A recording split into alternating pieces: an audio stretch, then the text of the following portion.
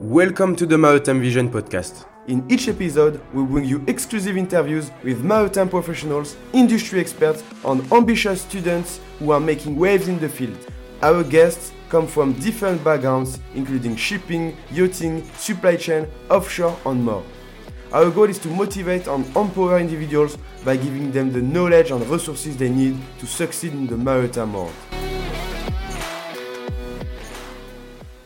Hello everyone, welcome back to a new podcast episode. And today in this episode we are with Thomas. Welcome Thomas, thank you to be part of this podcast. I'm glad to be here with you and I want to ask you a lot of questions regarding your profile and experiences. Firstly, can you introduce yourself and provide some information about your backgrounds, please? Sure. So good morning and thanks for having me on your podcast. My name's Thomas McKenney. I grew up close to Boston in the United States. I have a PhD in naval architecture and marine engineering from the University of Michigan. And most of my career has actually been in the cruise industry, where I've been working as a technical and project manager at Royal Caribbean Group. So both in the headquarters in Miami, but also in France at Chantier de l'Antique Shipyard in Saint-Nazaire, where I was overseeing the design and construction of a first-in-class new-build vessel for celebrity cruises. But now I'm currently head of ship design at the McKenney Muller Center for Zero Carbon Shipping based in Copenhagen, where I'm leading ship design and integration activities. Okay, very interesting. So why did you choose to work in the maritime industry? Yeah, so I grew up sailing on the lakes of New Hampshire during my summers, and also my family went on some cruise vacations as well when I was younger. And so this exposure, it sparked an interest, but I didn't actually think you could make money and have a career designing and building these vessels. So that happened a little later when I was around 15 years old. I took this career quiz where you could answer some questions and then it tells you what professions you could be interested in. And then naval architect popped up and I said, yeah, that sounds good to me. Wow, very interesting. So now you worked almost your entire life in this industry, I mean. Yes. Okay. I've seen, so of course, you work with Maersk in the Zero Carbon Center. Can you explain a little bit what is it? Because it's not a company, it's an organization. So yeah, can you clarify this, please? Yeah, exactly. It's important to say that we are independent from Maersk, the shipping company. However, we were founded with a very substantial donation from the A.P. Muller Foundation. And we are, for the sake of this conversation, we can just call it the center. So the full name is the McKenney Muller Center for Zero Carbon Shipping, but the center is easier for our sake, I think. And we are an independent, not-for-profit research and development center. And our vision is to sustainably decarbonize the maritime industry by 2050. Okay. So that's the complete goal. This is the only goal of this association, or do you have other challenges? So first of all, we do emphasize that we want to do this transition sustainably. So it's not decarbonization at all costs, but safe and just transition. So this includes considerations like seafarer welfare, skill development, health and safety, and equity.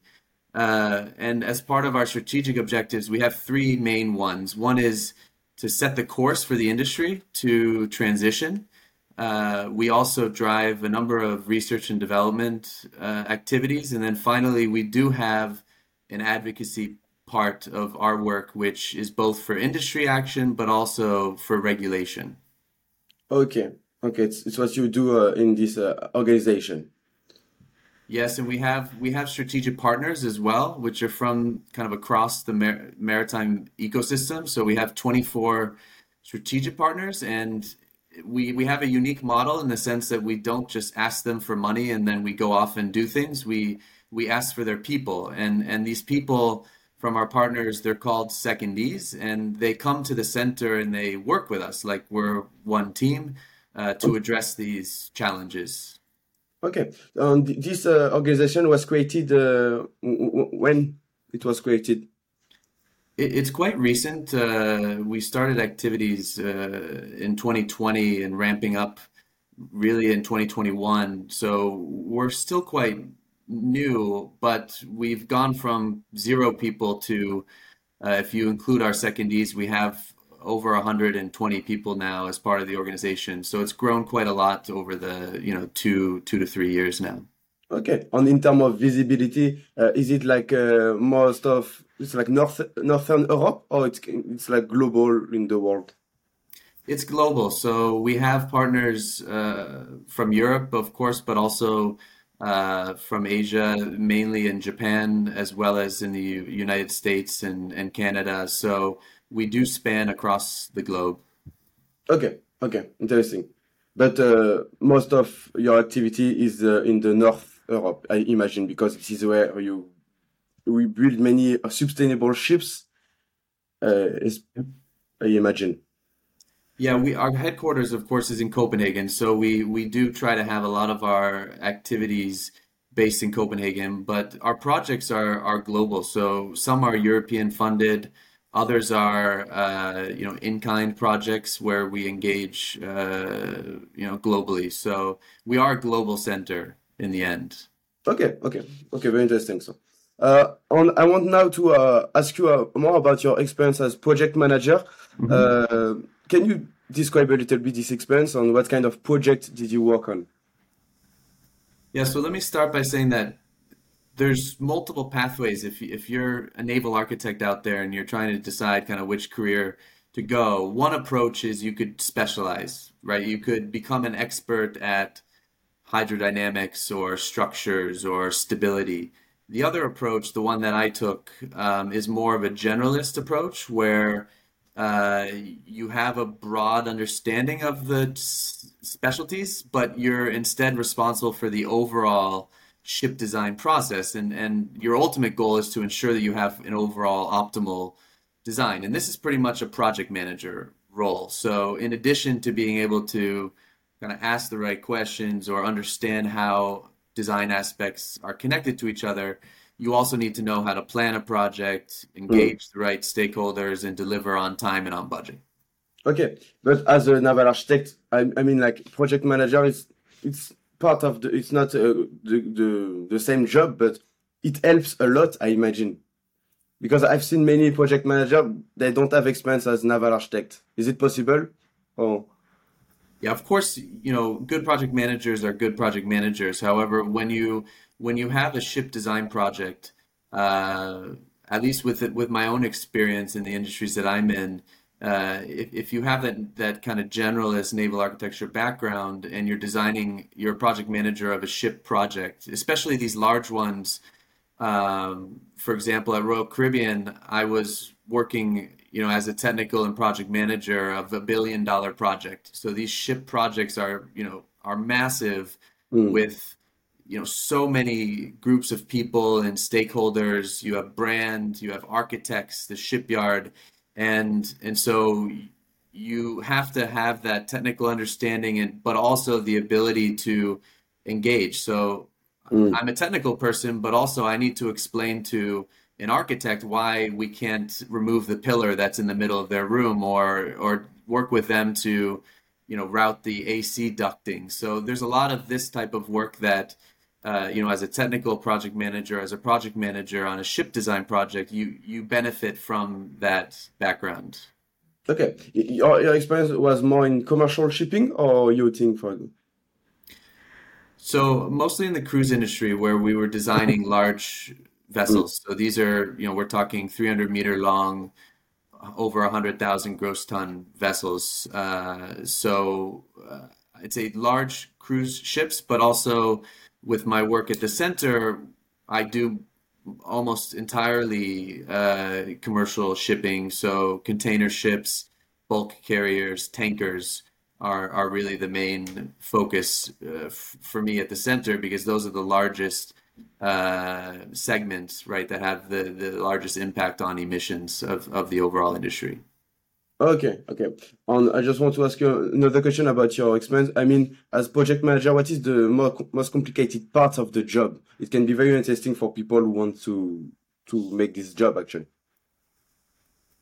Yeah, I'd say the most interesting and challenging aspect for me, especially on these larger complex ship designs, is engaging the right people at the right time. So it's it's not necessarily, I am an expert at steel structure or, the hydrodynamics of, the hull form optimization, but it is a lot of stakeholder management and I think if you're able to develop those skills along with, a strong technical background where you know how to ask the right questions and challenge the shipyards or challenge the team, as part of the process, I think that's really key to success in these types of projects.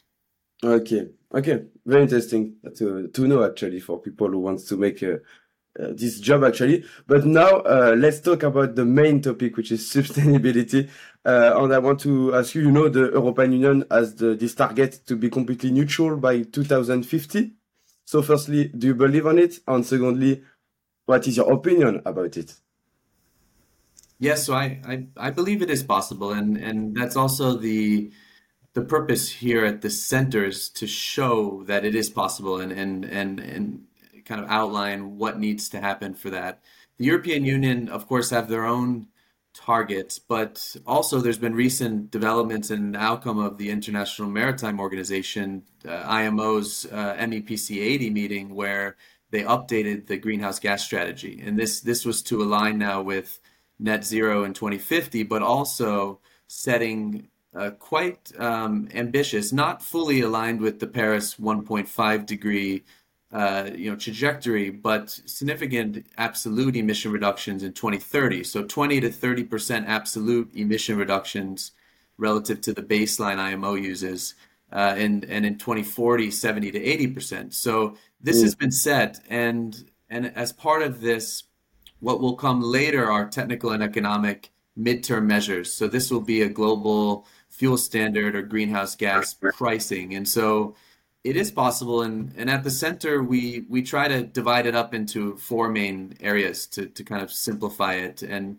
these are things that need to happen this decade to get on that track. First of all, we need to elevate onboard energy efficiency. This is key. This is the good place to start, and there's a lot of opportunity here. Next, we need to enable alternative fuel pathways like methane, methanol, ammonia, bio-oils. We need regulation, policy, and commitments. So this is part of that kind of advocacy work we do also is to promote this. And then we also need to support the people that are, going first, that are taking the chances. They're on kind of the bleeding edge of the innovation space and being the first movers and fast followers. So we need to support them as well. And so it's not easy.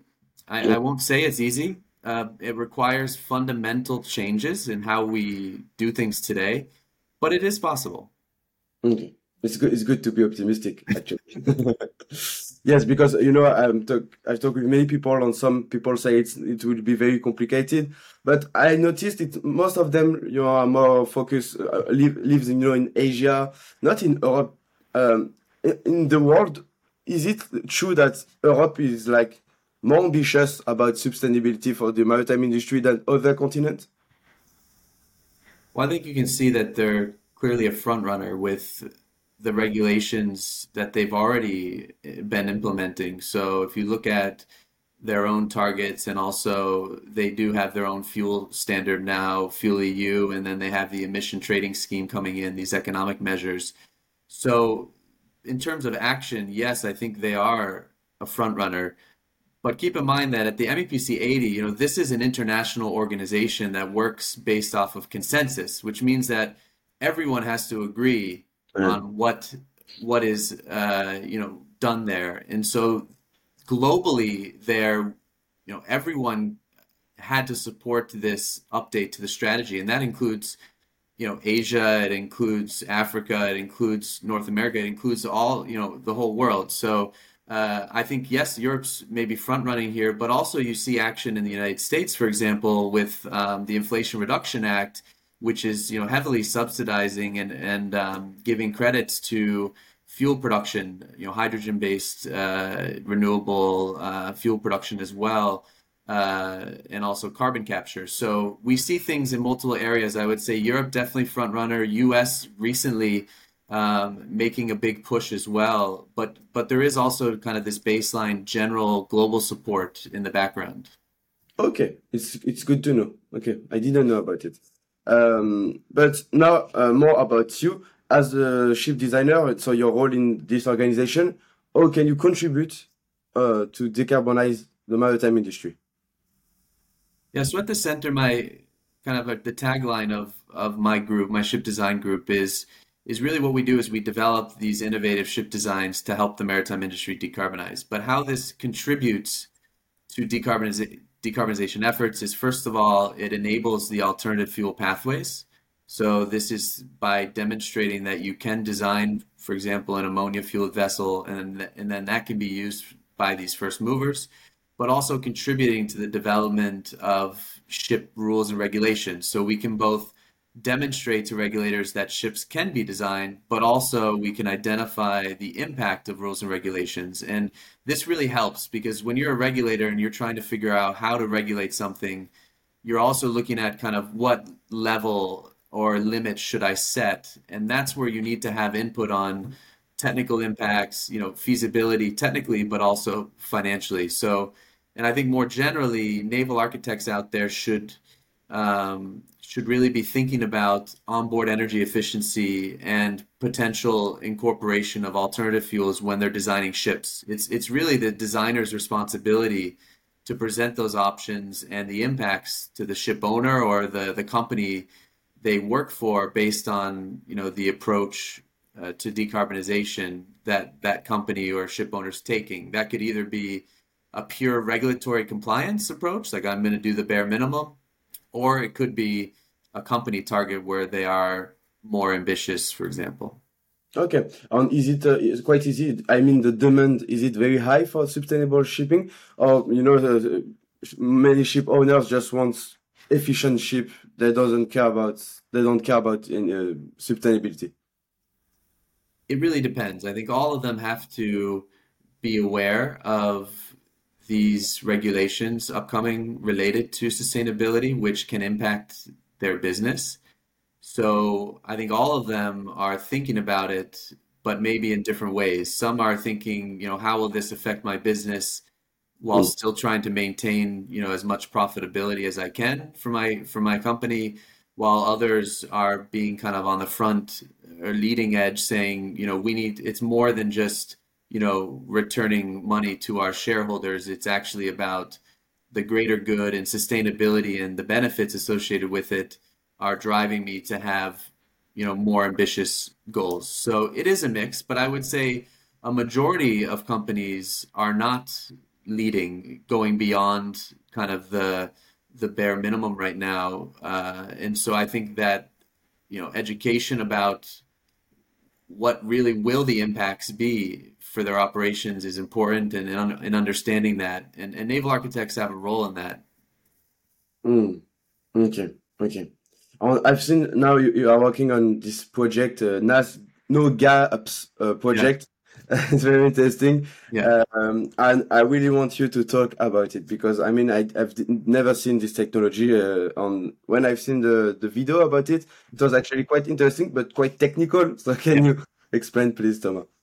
Yeah, let me start by giving just kind of a fly into the ammonia fuel pathway because this pathway is the least mature out of the four that we consider at the center, which is also why we do a lot of a lot of our current effort is based around the ammonia pathway to try to unlock it.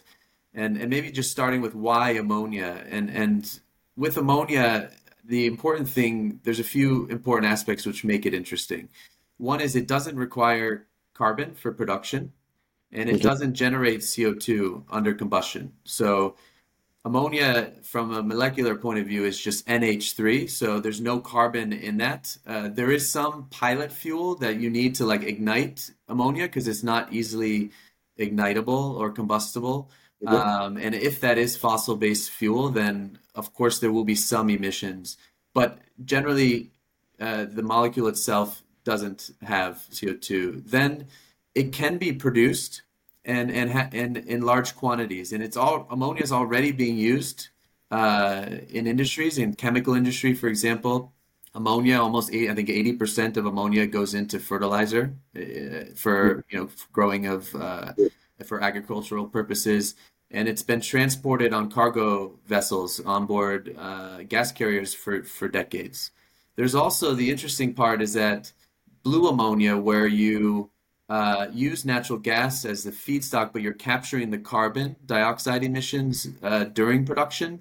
This is a low emission pathway that can be used early in the transition because the biggest challenge for green or renewable electricity is that you need that green or renewable ammonia is that you need that electricity, that clean, renewable electricity from wind or solar, for example. And so until you have kind of full scale up of that availability and price, blue ammonia could be a viable pathway. So that being said, at the same time, ammonia is not the best or only pathway. So we're transitioning to a world where there will be multiple solutions and it will depend on your specific case. But to mature the ammonia pathway, there's no vessels currently operating with ammonia as a fuel out there. So we're really at the front end of the innovation process here.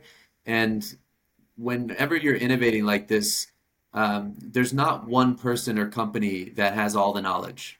And that's why No Gaps is kind of an important project because it kind of brings together all of the key stakeholders. And what No Gaps stand for is it's a Nordic green ammonia powered ships. And this is a consortium of companies, including ourselves, who we are leading the design efforts at the center, but also it includes a ship owner, a charter, a classification society, flag and engine and system providers. And this is a ship. It's an ammonia-fueled gas carrier, so it carries ammonia also as a cargo. Okay. And it's operating between the U.S., the Gulf of Mexico, up into Northern Europe. And so this process, the design process overall has kind of gone through an initial phase here where you have the feasibility, you have a risk assessment, and also different types of analyses like hull form optimization, energy efficiency, gas dispersion. And so in June, we kind of made a pretty big milestone where we achieved an approval in principle from DNV. What this is just kind of a statement that the design is feasible and that there's no major showstoppers. So from here, it's really going to reality. So now the next step is to commercialize the vessel, and that we are working with a few select partners on at the moment. Okay. I have a question. So you need to build this new ship, but is it possible to convert current fleet into ammonia, or it's too complicated? You need to adapt everything on board. It can be done, and we've done some work at the center on what the impact of fuel conversions are. With ammonia, you have to consider a few things. First of all, the engine, but the more complicated thing is actually the tank, the fuel tank storage, because for ammonia, you either need to store it kind of pressurized, in kind of a cylindrical tank, or you need to refrigerate it to like negative 33 degrees Celsius. So you need special tank systems, and these tank systems are not part of conventional vessels that carry fuel oil. So probably 50% of your total cost will come from these tank systems, and then when you do a conversion, you need to figure out where to put it because the energy density of ammonia is different than fuel. So you need almost 3 times as much space for the same amount of energy. And so from a naval architecture perspective, you need to figure out where to put that. And of course, you don't want to impact your cargo because that's significant. So you ideally want to find other solutions. So there's quite a lot of challenges around conversion, but it's not impossible. And we see some conversions happening now on the use of methanol as a fuel, for example, with container vessels and others.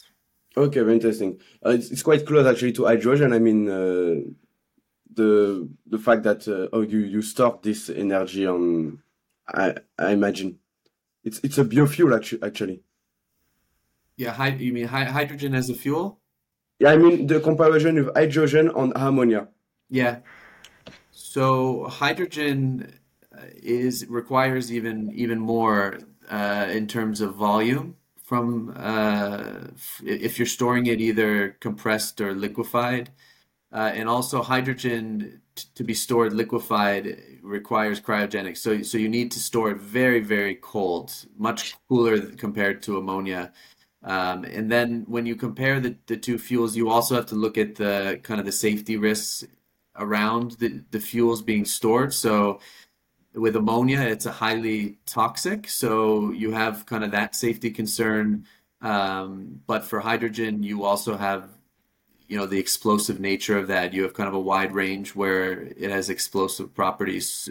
So each fuel kind of has its own challenges, you could say, when it comes to integrating them on a ship.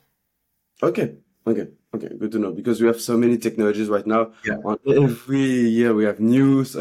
It's quite, but we will come back to this question of the different technologies. But first, I want to ask you more about the job again. What advice can you give to naval architect? How can they can incorporate this sustainability into ship design, etc.? Yeah, so we do have to keep in mind that naval architecture has been taught a certain way, and aspects that naval architects have had to consider in the recent history. It's been quite stable for a while, meaning that in the early 1900s, when the internal combustion engine was invented and then commercialized and available, that was introduced along with the ability to also use heavy fuel oil. And so heavy fuel oil is now the dominant fuel with worldwide availability, and the two-stroke diesel engine is the dominant prime mover. So there's been quite a while where, from a design perspective, it's not there were not so many options because it made sense. You have fuel oil, you have engines. But today we're no longer talking about one fuel, one technology. We're talking about a future with multiple solutions, and this will change how naval architects work and also how they need to be educated and trained. So good naval architects and project managers, will need to understand these, but also go beyond just decarbonization to understand sustainability, because sustainability is not just decarbonization. There's a lot of other aspects related to that. And so, for example, if you look at ammonia, you need to carefully consider the human factor side and also societal risks around, operating with vessels with ammonia. And so how would you incorporate environmental sustainability? Well, it all starts with defining the requirements for your vessel. So what is the emission reduction target? What's your cargo? Mm. What type of operation do you expect? And from there, you can kind of map out the design space of solutions to evaluate and select. So I think that's kind of how you have to think about it now as a naval architect, options, multiple options, and evaluating those based on your requirements. Okay. Very good to know, especially for people in this field. Um, I want now to talk about the technologies. We have so many of them. We already talked about ammonia. And for you, so of course you will defend your technology you work on, but what do you think about wind, solar energy, batteries? Do you think many people focus only on one kind of technology, but we need to be more open-minded? What is your opinion about it? Yeah, I think just building off of what I said earlier, I think we will not live in a world where there's just one fuel and one technology. So I think we need to accept that, first of all, meaning that there will not be one winner. So a lot of people ask us, which fuel will it be, right? Which fuel will be the one, of the future? And my answer is that there will not be just one fuel. There's going to be multiple fuels now. There's going to be regional situations and dynamics. There's going to be, specific vessel types, routes, and sizes that will do different things, and it's going to be more customized, more specific. So uh, there's not one fuel that's best. So I will not say ammonia is best. I think there's a lot of solutions, and this complicates things, right?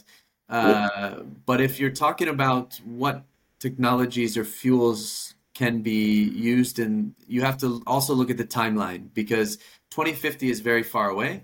If you look at, this decade, so within the next, 7 years, 10 years, then there are technologies and solutions that can be already used today that are realistic and also able to be scaled. So most importantly, I want to emphasize energy efficiency. Energy saving devices and operational measures, things like even wind assisted propulsion, for example, that has potential and is commercially available today. It's not widely deployed. So there are a lot of energy saving devices that I would say are no-brainers that you should do already.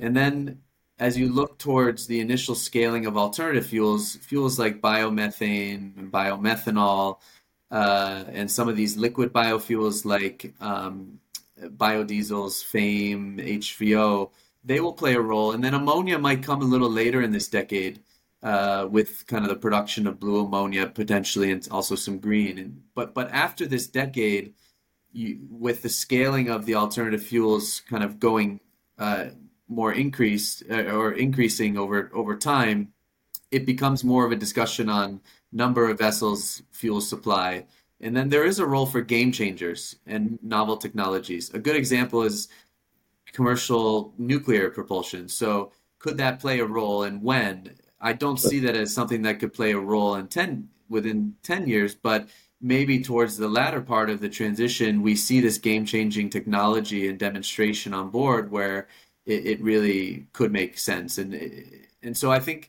there's a lot of technologies, there's a lot of solutions. Batteries already can play a role from an energy efficiency perspective, and then if you're able to electrify, shorter sea solutions or vessels and operations with direct electrification, it makes a lot of sense. So I think those are we have to think of it as a solution space, not as kind of one winning technology or fuel. So you are not like only on one technology, you mean like open to everything?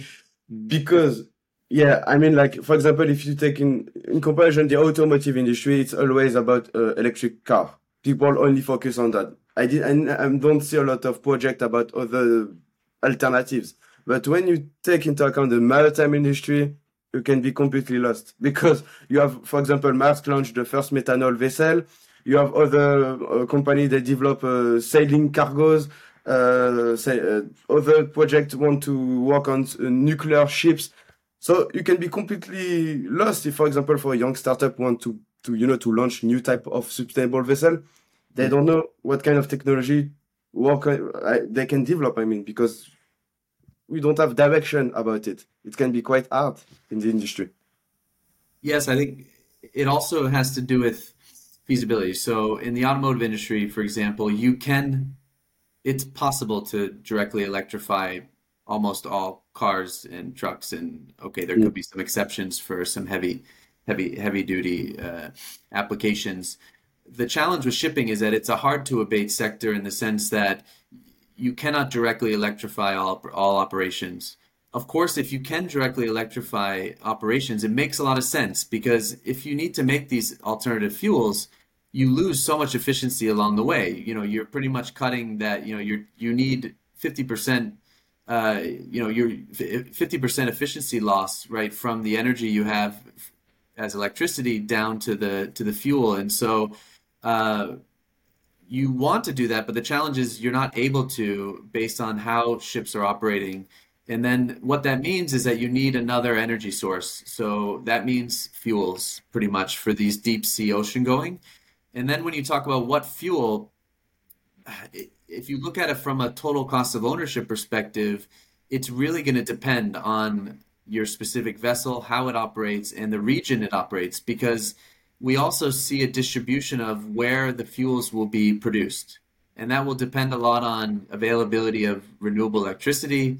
It will depend on feedstocks like where is natural gas for blue ammonia, where are you getting biomass, right? Because to make biomethane from biogas, you need certain there's certain situations where you can place biogas facilities, and typically they're close. They're kind of more spread apart. They're not large scale production facilities. So all of these dynamics are leading to a complicated situation, which there's no clear global answer to. Now, there is optimal answers for your specific operation, but then you need to talk more about a ship type, operating on a route in a certain area. Yeah, so now you can see how old is our industry because everything now is new and we have like in 50 years to make big change in the industry. So yeah, I really like to compare the automotive industry with the maritime industry because I mean for it's technically it's quite I mean the same challenges, but we still I think maritime is still very interesting because you can touch for with every kind of technologies, and that's why I wanted to ask you about how can we have this direction about which one to choose. But yeah, you answer very well. And now I want to ask you a question about more specifically about the job. Can you collaborate with other professionals if you want to build sustainable ship? How it works a little bit. Yes, of course. Yeah, collaboration is really key. This is also the core of what we do at the center.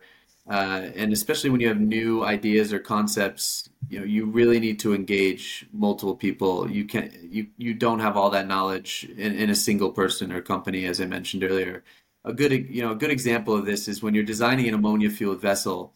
While you do have some experience transporting ammonia as a cargo, there's limited knowledge in shipping on how to handle or operate ammonia more actively as a fuel. And so, to better understand that, we partnered and collaborated with chemical companies, so fuel producers, chemical companies, and fuel producers like CF Industries in the United States, Yara Clean Ammonia. And when you start up a project, this stakeholder mapping needs to be done to understand, what competencies do you have and gain, and then from here, partnering and collaborating is more about, that you share the same vision and objective to take, towards a common goal. So collaboration is key, and it gets a little complicated, right? It's messy sometimes because you have so many people with different viewpoints coming in. But if you can figure out how to connect everything and link it all together,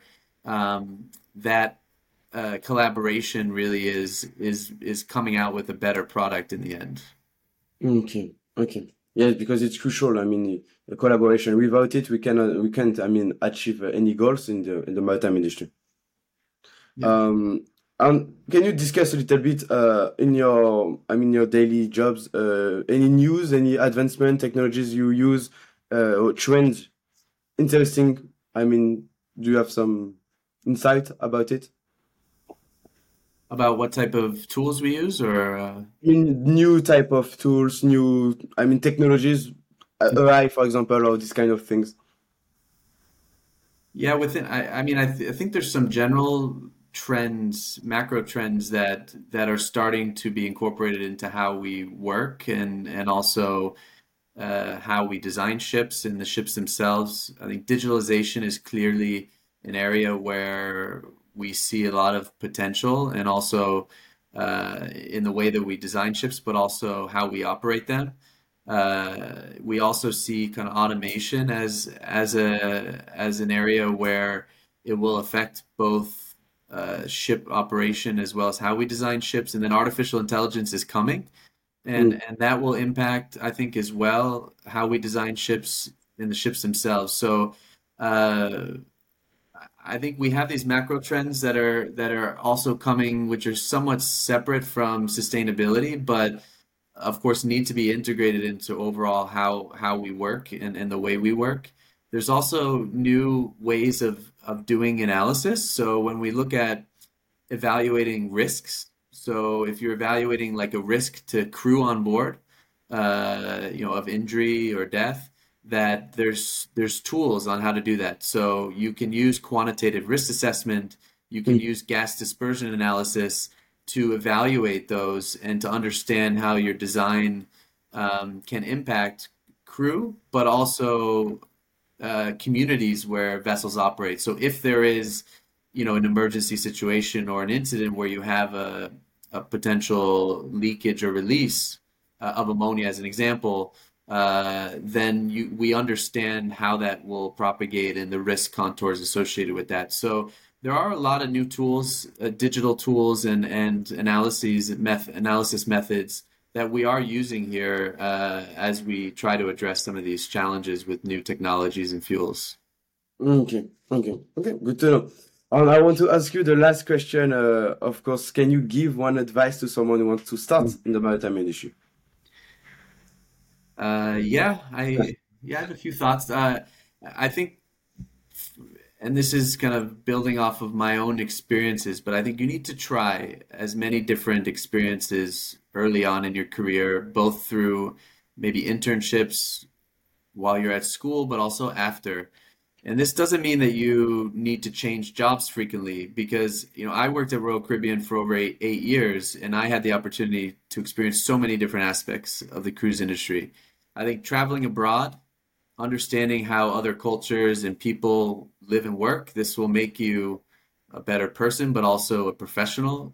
Diversity really enhances innovative thinking and development. And so working with different types of people that you didn't grow up with, I think try to put yourself in those positions and don't be afraid to accept a position or a task because you don't know how to do it. I think you'll figure it out and you'll learn a lot along the way. And you also have people that can help you, mentors or people you can ask. So you need to step outside your comfort zone a little bit to continue to grow. And so just, I don't know, those are at least my main takeaways from That's good. my limited career so far. Yeah, that's nice. Okay, very, very good. I take the event for myself. It's a good advice. Yeah, I'm still young, and I will finish my studies next year, so I need to gain experience. So yeah. So do you want to add something, or did you say everything you want? No, I think it was a really, really good discussion. And for me, naval architecture is an exciting area, especially now. As I mentioned earlier, there's so many new things coming to the industry, and the naval architecture role will be important within shipping and ship design. And so it is an exciting area that I think, if you're interested, look more into. And also, I'm happy to talk with anyone that is interested in learning more as well. Yeah, actually, for the little story, I've seen your profile on LinkedIn. On You have this big sentence in your profile. It's very clear what you do, and I said, "Wow, I think I really need Thomas to make an episode with him because it's exactly the challenge we have right now in the industry, and he has very good position on it." So yeah, thank you to accept this invitation. It means Thanks a for lot. having me. Yeah, thank you, and you bring many values. I wish you all the best. Thanks, you And, too. see you around, maybe in the industry, maybe in Copenhagen. I don't know. Sounds good. Let me know if you're here. Yeah. All right. Okay. Thank you. Bye. Perfect. Thank you for listening and watching this episode. We are looking forward to bring you more inspiring stories from maritime professionals, experts, and students. Do not hesitate to leave a review on Apple Podcast and subscribe to the YouTube channel. Your support means a lot to us, and it greatly helps in our continuous growth. We're committed to bringing you more exciting episodes with passionate guests.